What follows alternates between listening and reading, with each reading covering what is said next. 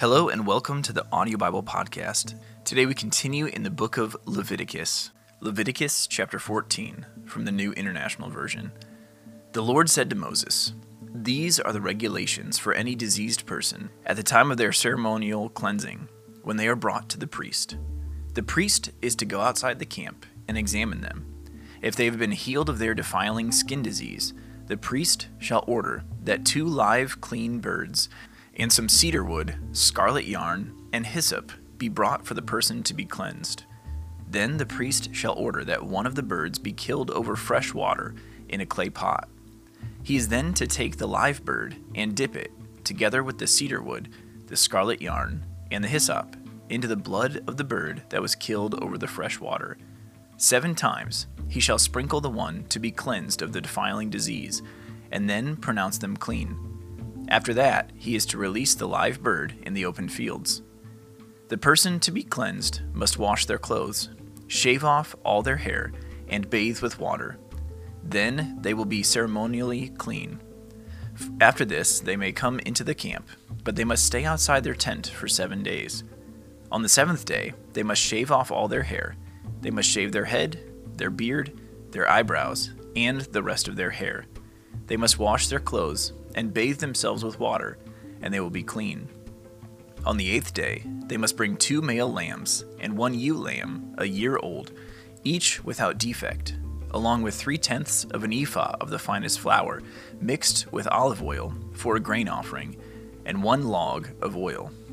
The priest who pronounces them clean shall present both the one to be cleansed and their offerings before the Lord at the entrance to the tent of meeting.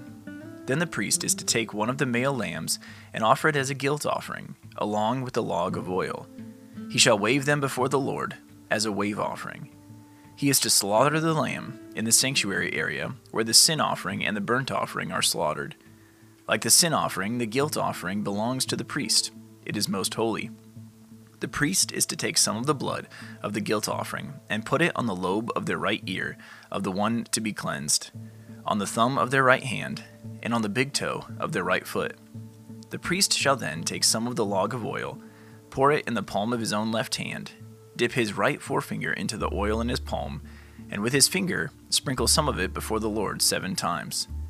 The priest is to put some of the oil remaining in his palm on the lobe of the right ear of the one to be cleansed, on the thumb of their right hand, and on the big toe of their right foot, on top of the blood of the guilt offering.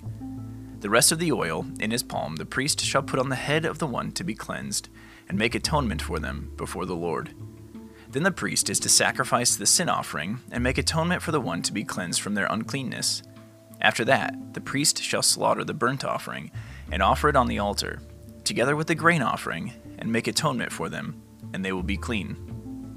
If, however, they are poor and cannot afford these, they must take 1 male lamb as a guilt offering, to be waved to make atonement for them, together with 1/10 of an ephah of the finest flour, mixed with olive oil for a grain offering, a log of oil, and 2 doves or 2 young pigeons, such as they can afford, one for a sin offering and the other for a burnt offering. On the 8th day, they must bring them for their cleansing to the priest at the entrance to the tent of meeting before the Lord. The priest is to take the lamb for the guilt offering, together with the log of oil, and wave them before the Lord as a wave offering. He shall slaughter the lamb for the guilt offering, and take some of its blood, and put it on the lobe of the right ear of the one to be cleansed, on the thumb of their right hand, and on the big toe of their right foot. The priest is to pour some of the oil into the palm of his own left hand, and with his right forefinger sprinkle some of the oil from his palm 7 times before the Lord. Some of the oil in his palm he is to put on the same places he put the blood of the guilt offering, on the lobe of the right ear of the one to be cleansed, on the thumb of their right hand, and on the big toe of their right foot. The rest of the oil in his palm the priest shall put on the head of the one to be cleansed, to make atonement for them before the Lord. Then he shall sacrifice the doves or the young pigeons, such as the person can afford, one as a sin offering and the other as a burnt offering, together with the grain offering. In this way, the priest will make atonement before the Lord on behalf of the one to be cleansed. These are the regulations for anyone who has a defiling skin disease and who cannot afford the regular offerings for their cleansing. The Lord said to Moses and Aaron, "When you enter the land of Canaan, which I am giving you as your possession, and I put a spreading mold in a house in the land. The owner of the house must go and tell the priest, I have seen something that looks like a defiling mold in my house. The priest is to order the house to be emptied before he goes in to examine the mold, so that nothing in the house will be pronounced unclean. After this, the priest is to go in and inspect the house. He is to examine the mold on the walls, and if it has greenish or reddish depressions that appear to be deeper than the surface of the wall, the priest shall go out the doorway of the house and close it up for 7 days. On the 7th day, the priest shall return to inspect the house. If the mold has spread on the walls, he is to order that the contaminated stones be torn out and thrown into an unclean place outside the town. He must have all the inside walls of the house scraped and the material that is scraped off dumped into an unclean place outside the town. Then they are to take other stones to replace these and take new clay and plaster the house. If the defiling mold reappears in the house after the stones have been torn out and the house scraped and plastered, the priest is to go and examine it. And if the mold has spread in the house, it is a persistent defiling mold, and the house is unclean. It must be torn down, its stones, timbers, and all the plaster, and taken out of the town to an unclean place. Anyone who goes into the house while it is closed up will be unclean till evening. Anyone who sleeps or eats in the house must wash their clothes.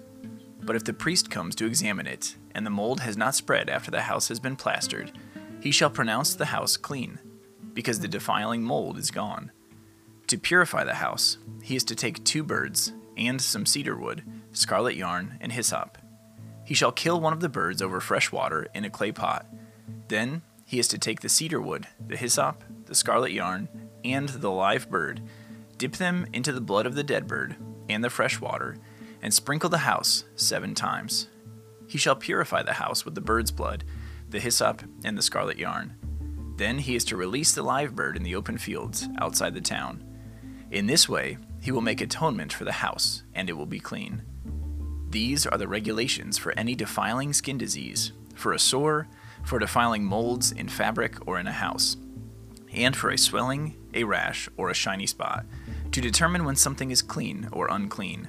These are the regulations for defiling skin diseases and defiling molds. Thank you for tuning in to the Audio Bible Podcast today. This has been Leviticus chapter 14 from the Word of God.